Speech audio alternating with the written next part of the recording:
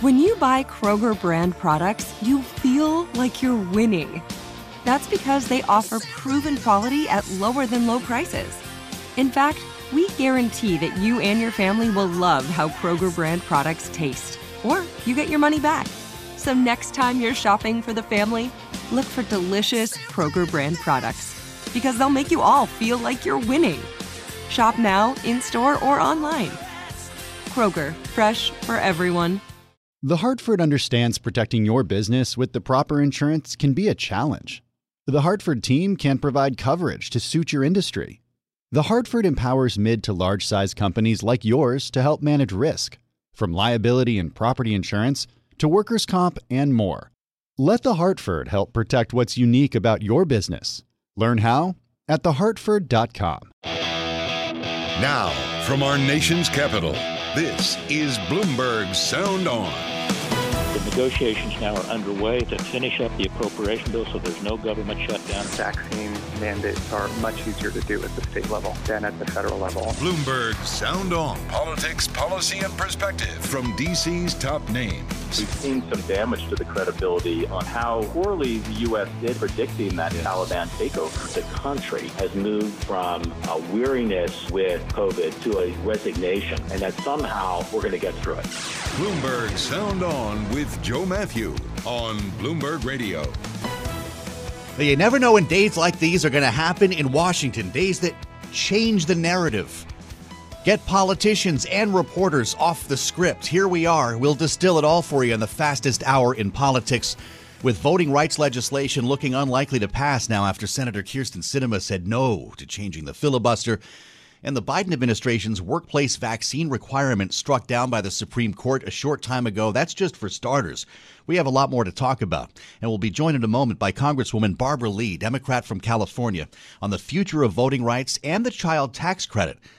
And we'll talk later with Labor Secretary Marty Walsh about today's Supreme Court ruling, what it means for the workforce and the effort to vaccinate the nation. The signature panel is in place. Bloomberg Politics contributors Jeannie Shanzano and Rick Davis here for the hour.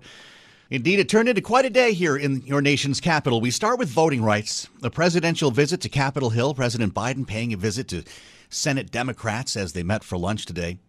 Those who were in the room say he spoke passionately about the issue.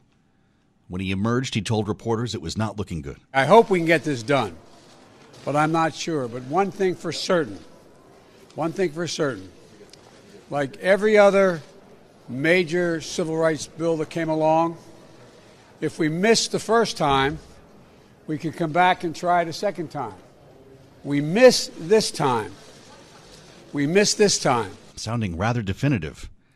And the president's visit came only about an hour after Senator Kyrsten Sinema, of course, Democrat from Arizona, all but closed the door on the legislation's chances in that chamber, refusing to change the filibuster, which, of course, would allow this to pass along party lines. Eliminating the 60-vote threshold on a party line with the thinnest of possible majorities to pass these bills that I support will not guarantee that we prevent demagogues from winning office. Joining us to talk about the way forward on this, among other issues that we'd like to get to today, is Congresswoman Barbara Lee, Democrat from California, 13th District, Oakland. Congresswoman, thank you for being here.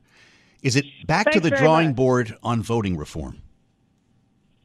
Yeah, we've got to keep fighting.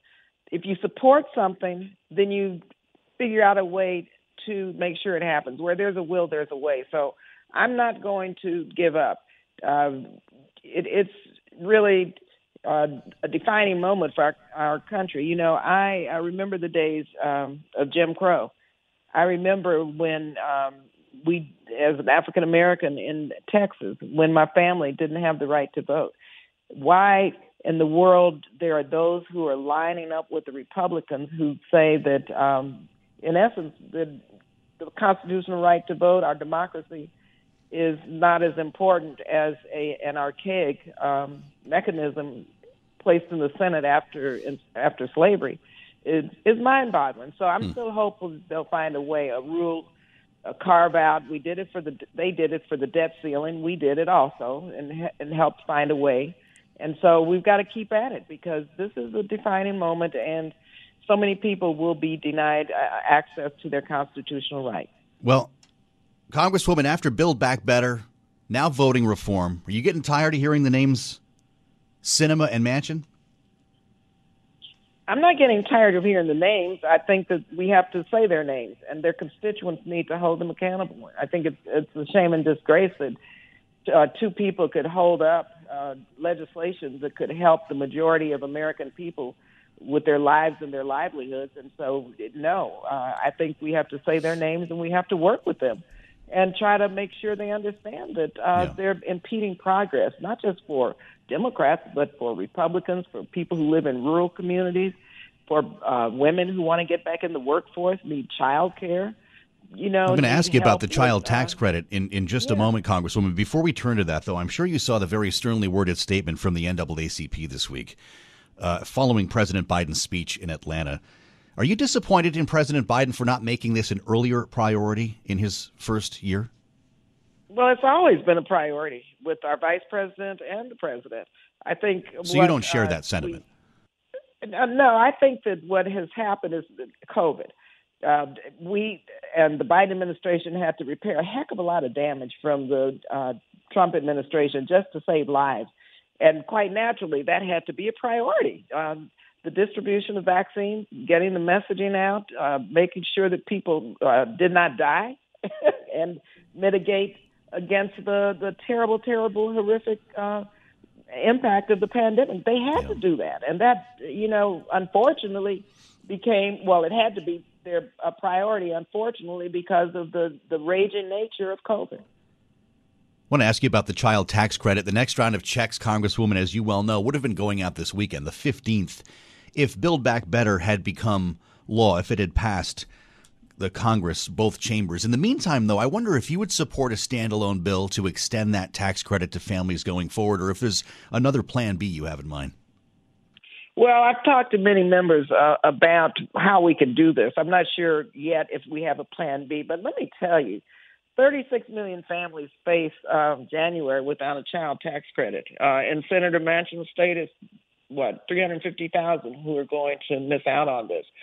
And this is a matter of people being able. There was someone who said that as a result of this ending, that there'll be times when she won't eat. And so we've got to do this. And Senator Manchin hopefully will come around. Again, we have to figure out ways to make sure he understands and responds to his constituents also. This is a terrible thing not to have this check coming out. And in fact, had it been renewed, if it's not renewed, we're going to see childhood poverty rates fall again. I mean, was there a way to handle that in a retroactive fashion? Could you do that at some point this month or next month and make good on that check for January? Well, I'm telling you, we don't know, but we're trying every which way. Yeah. It should be part of the Build Back Better plan, which we negotiated with Senator Manchin to meet his requirements, which the president committed to get done, which we agree with the president it should pass right away. And so we're still working on getting Build Back Better, hopefully in shape to pass. And let me just tell you what I'm hearing. People in my district, in the Golden State of California, they're using these childhood tax credit payments for diapers, for nurseries, for other essentials. It really has made such a difference to families who are living on the edge. And so if we really want to end child poverty, then we'll figure out a way to do this. But I'm going back to Build Back Better and say, look, we've negotiated down to what Senator Manchin said he could live with. And so I hope that he'll find a way to live up to his commitment. Congresswoman Barbara Lee, Democrat from California, our greetings to Oakland, and thank you for being with us, answering our questions here on Bloomberg Sound On. Top Thrill 2 is like no other course. 2 420-foot vertical speedways, 3 launches. All right, let's talk strategy. Copy that, driver. Go for maximum acceleration off the start. Roger that. You've got a short straightaway to push from 0 to 74 on the first vertical speedway. And what about the rollback? Rollback will set you up for an explosive reverse climb 420 feet in the sky so you reach 0 G's in total weightlessness. 420 feet of straight-up speed. Let's get it. Top Thrill 2, the world's tallest and fastest triple-launch strata coaster. Get your tickets at cedarpoint.com. Face it, your business is unique. It faces challenges and risks that are specific to your industry and to the skills you and your team bring to every challenge. You need experienced insurance professionals. The Hartford accepts the challenge. The Hartford understands that protecting your business with the proper insurance can be a challenge. The Hartford team can help provide coverage to suit your industry. The Hartford empowers mid to large-size companies like yours to easily manage risk, from liability and property insurance to workers' comp and more. With experience in underwriting, risk engineering services, and claims, the Hartford faces any challenge to deliver innovative, customizable solutions that your industry and your unique company demand. Let the Hartford help protect what's unique about your business. Learn how at thehartford.com. I'm Joe Matthew in Washington. We want to turn to the other major development today here in the nation's capital. That's the Supreme Court ruling to block the Biden administration's vaccine or test requirement for major employers. We've talked a lot about this, even as the court, by the way, allowed a separate rule for workers in nursing homes and hospitals that receive Medicare and Medicaid funding, allowing that to move forward. A split decision, you might say. Labor Secretary Marty Walsh is with us right now to talk about what it all means. Secretary, we thank you for being here on a busy day. Do you plan to fight this ruling? No, we're not. We're certainly very disappointed with today's ruling by the Supreme Court. It's only going to hurt workers. As we crafted this rule, we crafted it with the understanding both medical and legal experts agree that it was necessary, and we had the right to do this to make sure our workplaces are safe all across our country. Mm-hmm. And that's kind of where we are at this moment. What does it mean for your effort to vaccinate the workforce and more broadly the nation? Secretary, we've talked a lot about the slowdowns that have happened in our economy and supply chain, some of the stuff you've been directly tied to. You and I have talked about truckers, the need for more workers. Does this slow down the recovery? No, it won't slow down the recovery, but what it's going to do, it puts lots of people at risk. It certainly, if you look at the numbers, people that are vaccinated and boosted in a lot of circumstances that are getting the Omicron variant, they're just getting sick. And people who are unvaccinated are being hospitalized and unfortunately passing away. But we're urging, and I'm going to urge myself and the president and the administration is going to urge employers to take these vaccines and test measures and put them in place. And we'll support them through all that. And the Department of Labor and OSHA in particular stands ready to work with companies on keeping their workers safe as we continue to move through this phase of the pandemic. Several justices, Secretary, were concerned about regulatory overreach. That's what we heard in the arguments. They said Congress is where the authority lies to direct OSHA to do this. Would the administration consider legislation to make that happen, a different approach? No, I think the president addressed it in his statement earlier. He said that he feels that we have the ability to do this, and that's why we went forward and did this. It's really, like I said, it's really unfortunate. I think about my time when the coronavirus started and came to America. I was mayor of Boston, and you were there with me, and you saw what we had to do in the very beginning day. Yeah. Over 800,000 Americans have lost their life because of coronavirus. Over almost 5.5 million people in the world have lost their life. We're still living in a pandemic time, and what we want to do is keep people safe. We want to get people back to work. We want people to be safe. We want people to enjoy the holidays and birthdays with their families. And right now, this ruling doesn't help that, but we're going to be continuing the efforts of making sure Americans are safe and working with companies all across our country. Based on your communications with employers, and you have a better sense as you kind of look nationally at this issue, Secretary, what does this leave us? Are we going to have half the country, half the major cities in the country where employers have a vaccine or test mandate and half the country does not? Or is it not that simple?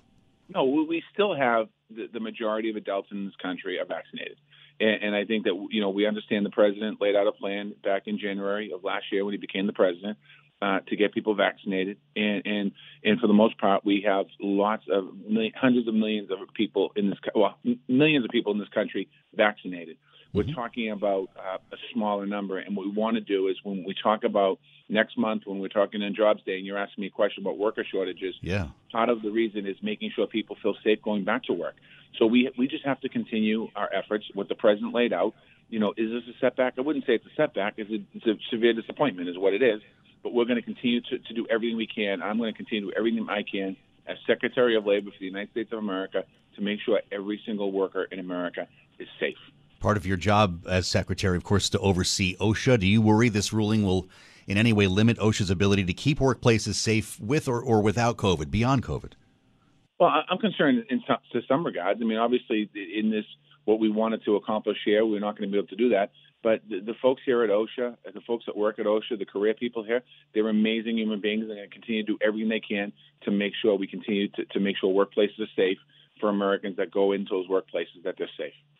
I know you want to be upbeat, Secretary, but does this frustrate you? That reference you made earlier, you're going to talk to me, you're going to ask me about a worker shortage and what's going on at the end of the month when the jobs report comes out, but then you have this land in your lap. Does it feel like you can't win sometimes when it comes to COVID? Well, I wouldn't say that. I just think that, when as we were putting this rule together, I sat with personally, and my team sat with many medical experts about this and legal experts, and they all kept saying we have the legal right to do this, and the medical experts said this is the absolute right thing to do. And this was a vaccine or testing. That's what we were going to do here.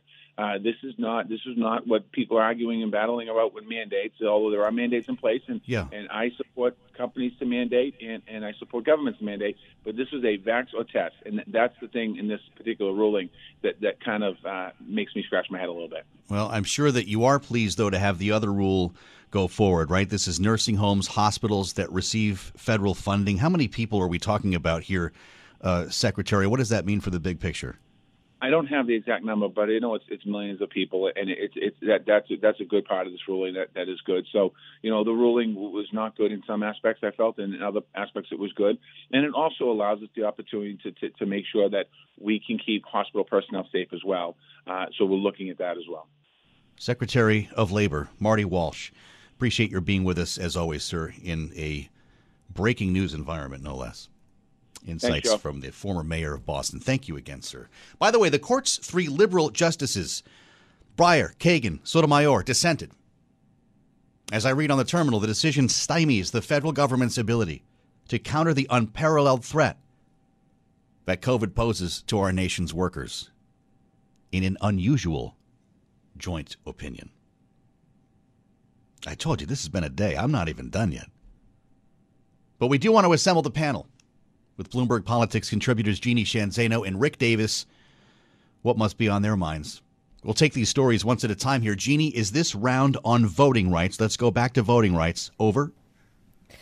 It's over for now. I think we are going to see the Senate push through and try to keep the discussion going on the filibuster. But for all intents and purposes, they simply don't have the votes to make the changes they need. And I think we heard that in the president's remarks that, they're not going to win this time, but they're going to keep going at it. And I thought, your discussion with Barbara Lee was very important because she underscores what a personal and really compelling issue this is to so many people, as she talks about remembering the days of Jim Crow and about not giving up on this. So this is something that is really important to many Democrats, but they simply don't have the vote with Sinema coming out against changing the filibuster. Let's hear from Kyrsten Sinema one more time. Rick Davis, the state of Arizona. She says that the people of Arizona do not want to see the rules of the Senate changed. And she talked about, I'll use her words here, a disease of division. We must address the disease itself, the disease of division, to protect our democracy. And it cannot be achieved by one party alone. It cannot be achieved solely by the federal government.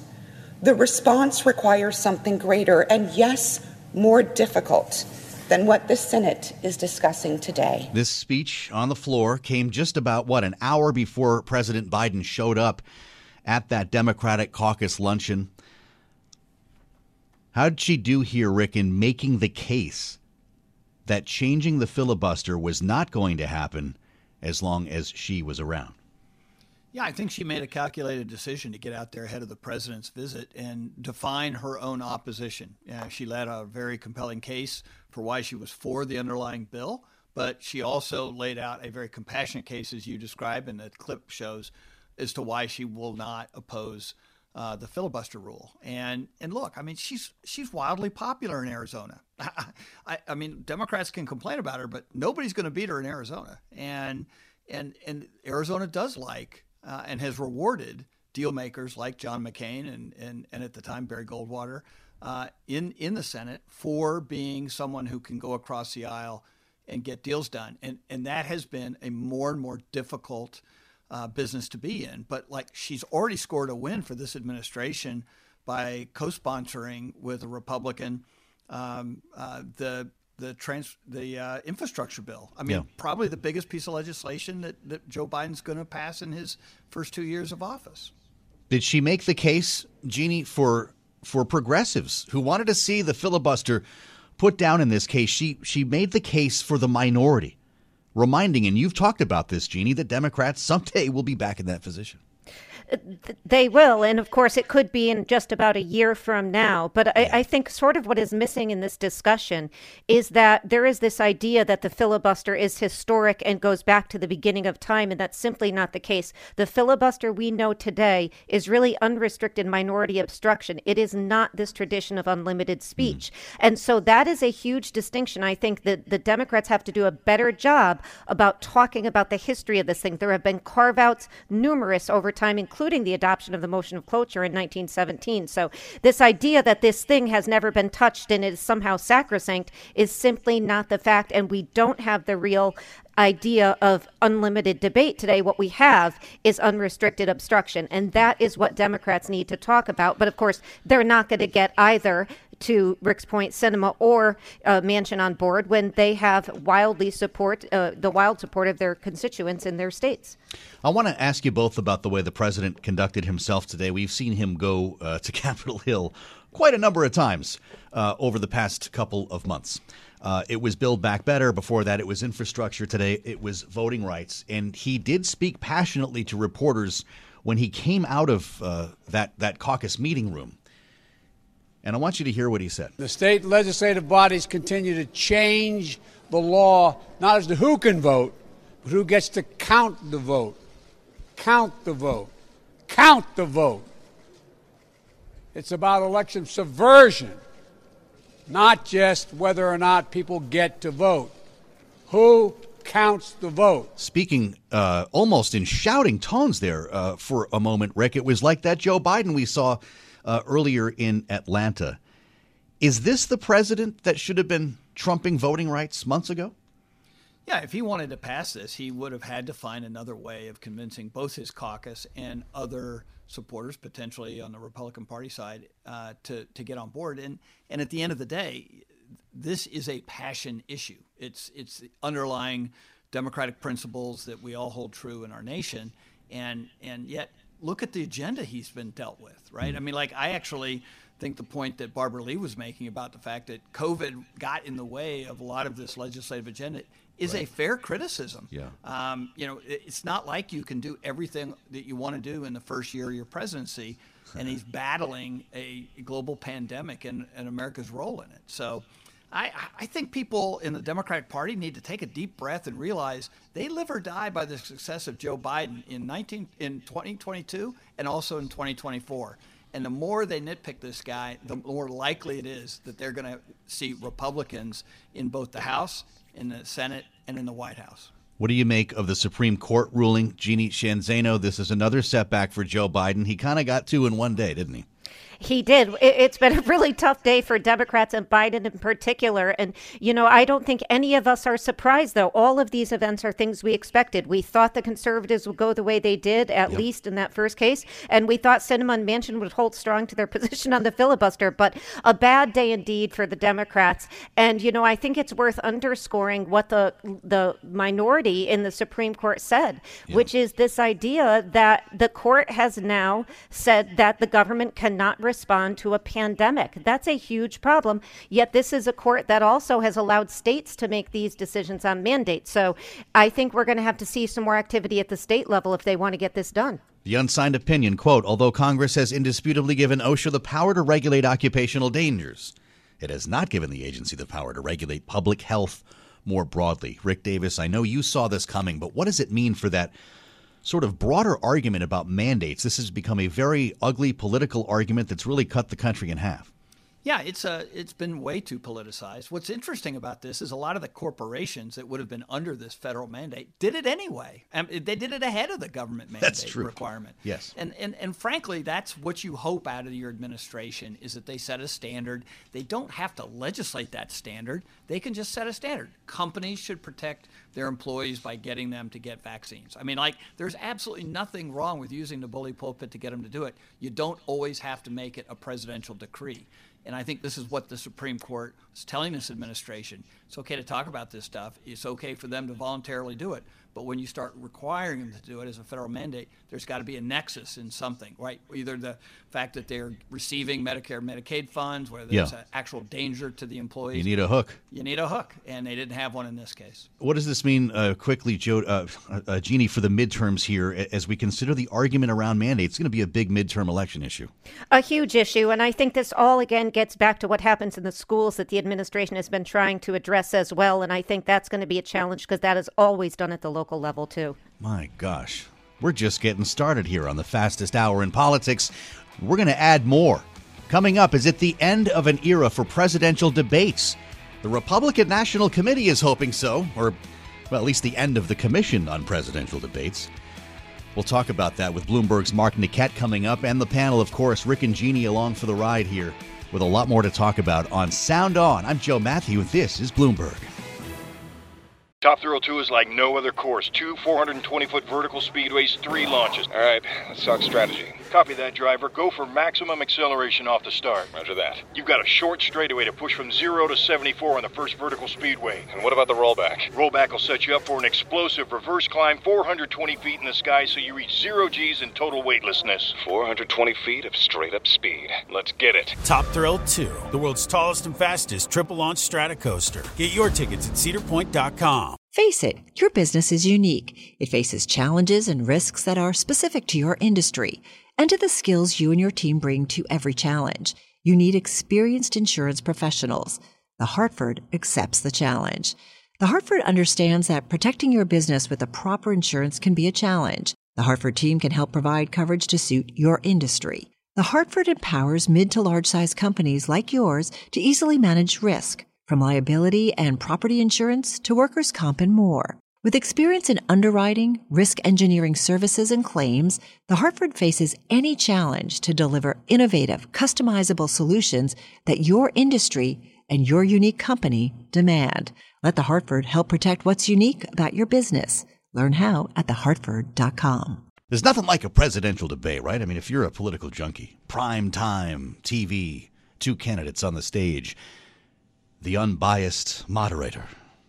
And the next 3, 2 presidential, 1 vice presidential, are sponsored by the Commission on Presidential Debates. That's right. Tonight's 90 minutes will be about domestic issues and will follow a format designed by the Commission. The Commission, said Jim Lehrer, bringing us back to the presidential campaign in 2012 there. Right, that's how this thing all starts. The Commission on Presidential Debates, they run these things.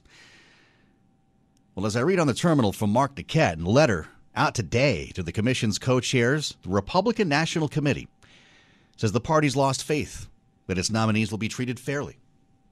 So much for the unbiased moderator.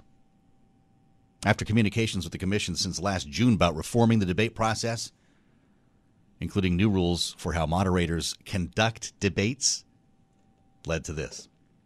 Mark Niquette is with us right now, I'm happy to say. Bloomberg national political reporter. Mark, it's great to have you back. How much of a big deal is this for the process? What would replace the commission?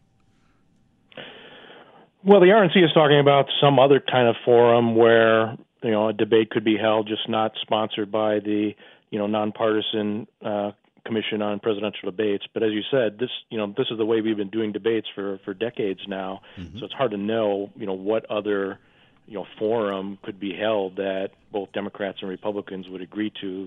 And this could be just sort of a negotiating ploy by the RNC. It's been trying to get rules changed for debates ever since, Donald Trump, complained that all kinds of things were unfair about the debates. He accused the commission of shutting off his mic during one debate. He's been notoriously unhappy with the debate moderators, thinking they've been biased against him. And the RNC has been pushing for changes in the process that it thinks it would make the process fairer for Republicans. And so far, the commission has not been willing to change the rules. And this letter today might just be another step towards trying to get the commission to come along to what the RNC wants. Is this really about liberal, or at least perceived to be liberal news people being tapped as moderators? Is there anything more to this, Mark? Well, there's other things that the RNC has been pushing for, including, having a debate before early voting starts. The idea that, the debates happen too late in the process, or at least after some people have started voting already, that, we should be holding debates sooner. And they're also talking about, more changes in transparency for the commission, how debate moderators are chosen, what rules govern their handling of debates. And also I think there's some concern Republicans have expressed about, commission members making partisan comments or being perceived to have conflicts of interest. So these are the kind of things that Republicans are trying to get out in the open, Sure. if nothing else. On an organizational level, on a presentation level, would it appear to be different, a different exercise for people watching at home? I don't think so. I mean, I think, the debates have, for the most part, I think, been viewed as, impartial or at least nonpartisan, and they've had moderators who are at the top of their fields for sure. So, it's hard to know if any of these changes would actually affect the actual presentation of the debate. And, the commission has sort of made it clear that it's willing to negotiate with the presidential candidates and themselves, but not necessarily with the political parties like the RNC. So it'll be interesting to see what happens after this letter went out today. We'd love to talk to you when we know more. Mark Niquette, Bloomberg national political reporter. You can find his story on the Terminal to learn more. And Mark, it's great to have you back. We'd like to follow up on this. I want to ask Rick Davis about this too. Bloomberg Politics contributor Rick Davis has actually been in this process. Rick, you've helped to organize, you've helped to plan presidential debates. This is something that predates Donald Trump, is it not? Oh, for sure. I sat on a commission put together by Kathleen Hall Jamieson at Annenberg Public Policy Center in 2015, where we made recommendations on how to improve the debates, and frankly, that came out of the fact that the Presidential Debate Commission had not done enough to update their formats and make debates more accessible. And so, what needs to change? What are we getting at here? One of the fundamental changes is, getting rid of audiences in debates that aren't town halls. They started out as studio debates, then they became rallies, and they are very disruptive. I think one of my bugaboos was locating these debates. The commission does it because they can raise money in certain places. But why do you want to go to Hampstead, New York in the last 3 weeks of the election when nobody wants to campaign in New York? And we had to do that. And those things are repetitive. Transparency, just like knowing and understanding how the process is supposed to work. When you win a nomination, it's May before November election, and you don't have a whole lot of time to really mess with it. And the reality is that you're sort of stuck because these places, the commission has already selected all these places to go to and has its own form of rules. I actually tried to open up a dialogue with the Obama campaign with David Plouffe to I was going to ask you how Democrats feel about this. Yeah, we tried to bypass it. They have the same attitude, but we actually appointed two people to try and figure out, could we do them ourselves? John McCain just wanted to rent a plane, get Obama and him on it, and fly around and do a bunch of debates every week. So thank God I didn't. I'm sure you would have loved that. Oh, lovely, yeah. But this is the point: is you want the campaigns talking to each other. You don't want a third party that's going to throw a monkey wrench into it, and that's what's happened. Would this result in more favorable moderators, or don't they exist in your view? moderate. Everyone always complains about the moderator when their guy does a bad job. Right. and yet, there were great guys like Jim Lehrer, the clip you played, Bob Schieffer. I mean, it adds a lot of robustness to the debate. And you don't want to cook the questions. You actually want it to be a debate. But you want more interaction between the two candidates. You don't want the moderator to be the star of the debate. If that's the case, then something went wrong. And we've had many of those nights. Yeah, I was going to say, I've never seen a debate like that, Rick.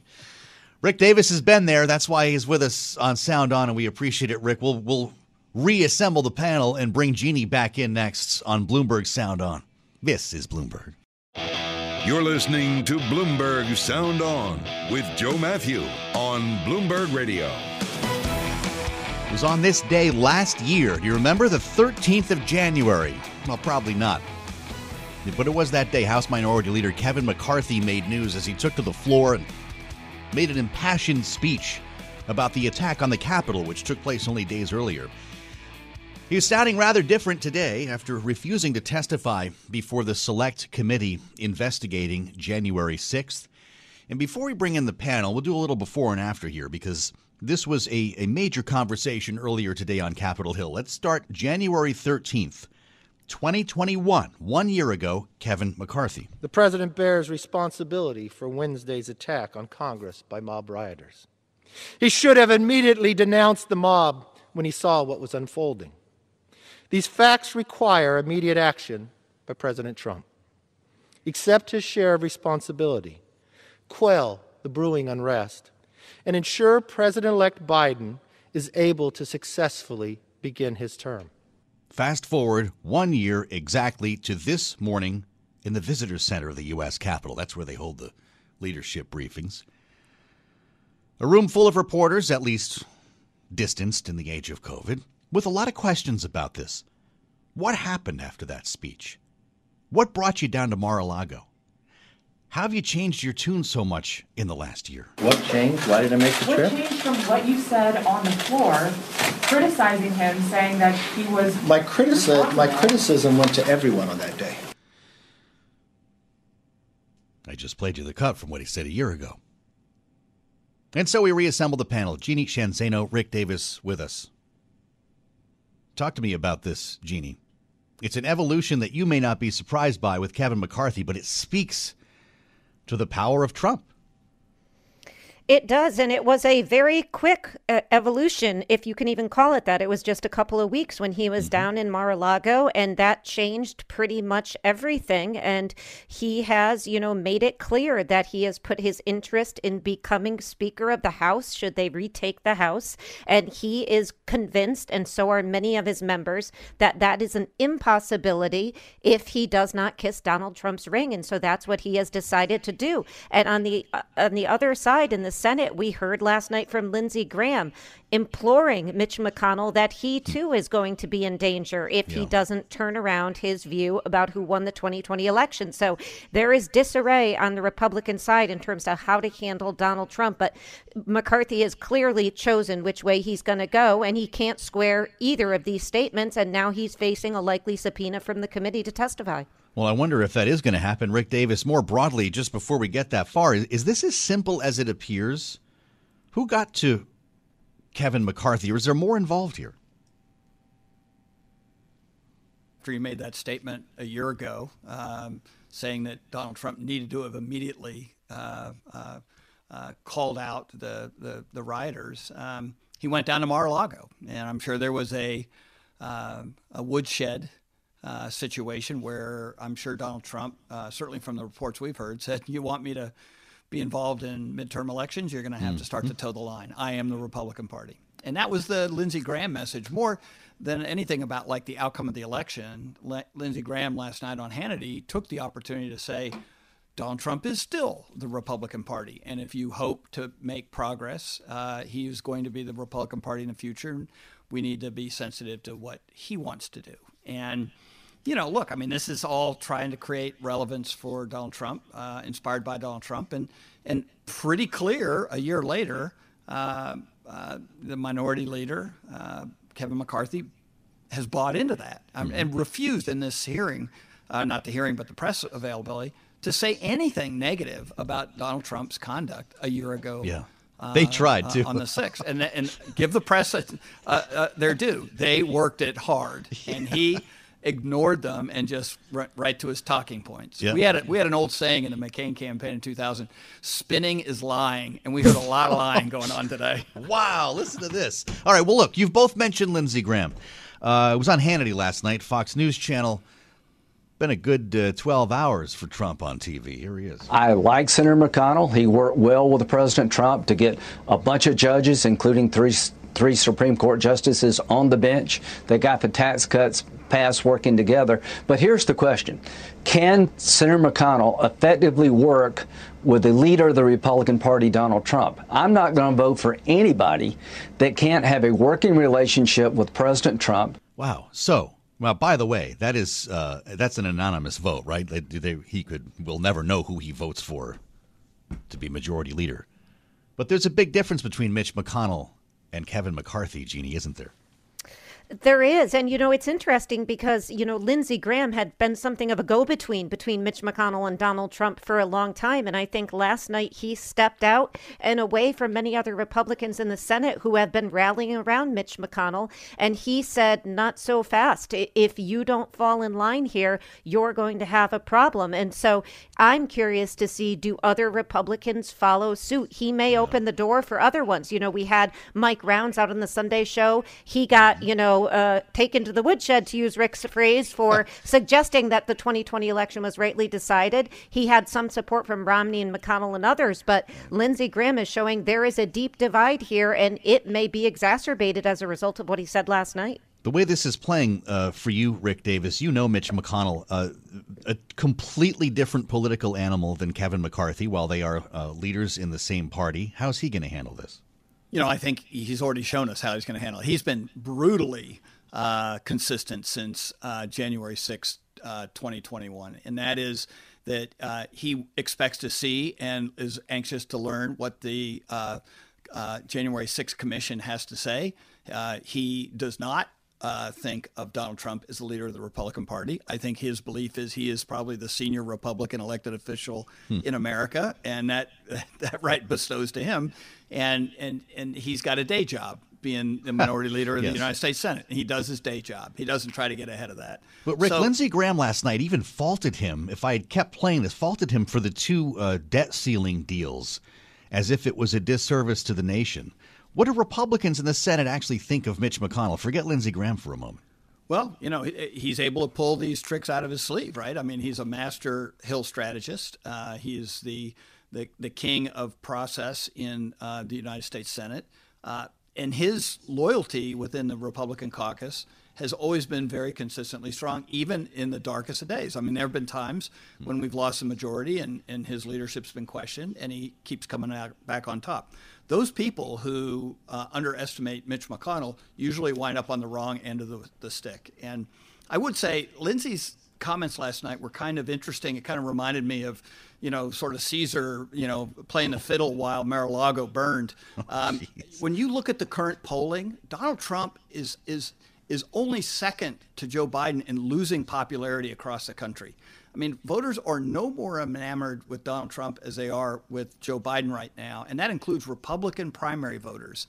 And so I'm really not sure everybody's looking at the future the same way most Republicans are. And so it's a miscalculation, though. I mean, why would he have such an incredible level of support in Washington if that were the case? Well, I think that people, first of all, politicians are the last ones to usually get the memo on what voters want, and that's why there's turnover so often. And I think that the midterms could actually be an interesting surprise because, the former president has endorsed a lot of Republicans to oppose sitting members of the House and Senate, and if those sitting members prevail, where's the beef? So, Jeannie, does this say to you that the conventional wisdom about 2024 is off with Trump, or does it depend on how he performs in this midterm year? I think it depends on how he performs in the midterm year, but I would also say the calculation they are making is that Donald Trump remains a very popular amongst the base. And as long as we are in a primary season, they are going to be looking to Donald Trump because those are the people who are going to get out to vote. And I thought Lindsey Graham last night on the debt ceiling raised something very important, very much like Chuck Schumer today. McConnell made a mistake by drawing a red line he couldn't keep on that. And that is something that's going to come back to haunt him a little bit. And it's something that did raise questions amongst his members about what he was thinking by making that promise. Looking forward here, I'd love to hear from both of you really quickly on where we started. That's the voting rights legislation. There is going to be an attempt, I guess, to get a vote on this. Chuck Schumer's going for it, Jeannie, in the next couple of days? He is going for it. It's going to line up with Martin Luther King's Day, so you can kiss your weekend goodbye, I think, Joe Matthew. And, unless something drastic and shocking changes, he's not going to get it. And it's unfortunate. As Kristen Sinema said, she supports the legislation. It's the filibuster change she doesn't support. So, the legislation is important, but they're not going to get there at this point unless something changes. Does he bring it to the floor, Rick, knowing it will fail? It's symbolism. So sure, I think it's what Jeannie said. He's got Martin Luther King holiday to do it on, and he's gonna walk a plank and have everybody do it, and then they'll say, "Oh, see, we could have gotten this done if not for the filibuster." It's a bit of a fantasy. It's not honest, but it's politics, and he's looking for a political win and keep the base happy. Is there another round on this, Jeannie, or is that the point here? It fails. Now go out and vote. I can't imagine another round this year. I think it becomes much harder to do these things as the year goes on. But, going forward, there really should be, particularly to restore pre-clearance. That's something that really does need to happen. As the president said himself, if we missed the first time, we could come back and try it a second time. We missed this time. We missed this time. We missed this time, said the president today on Capitol Hill.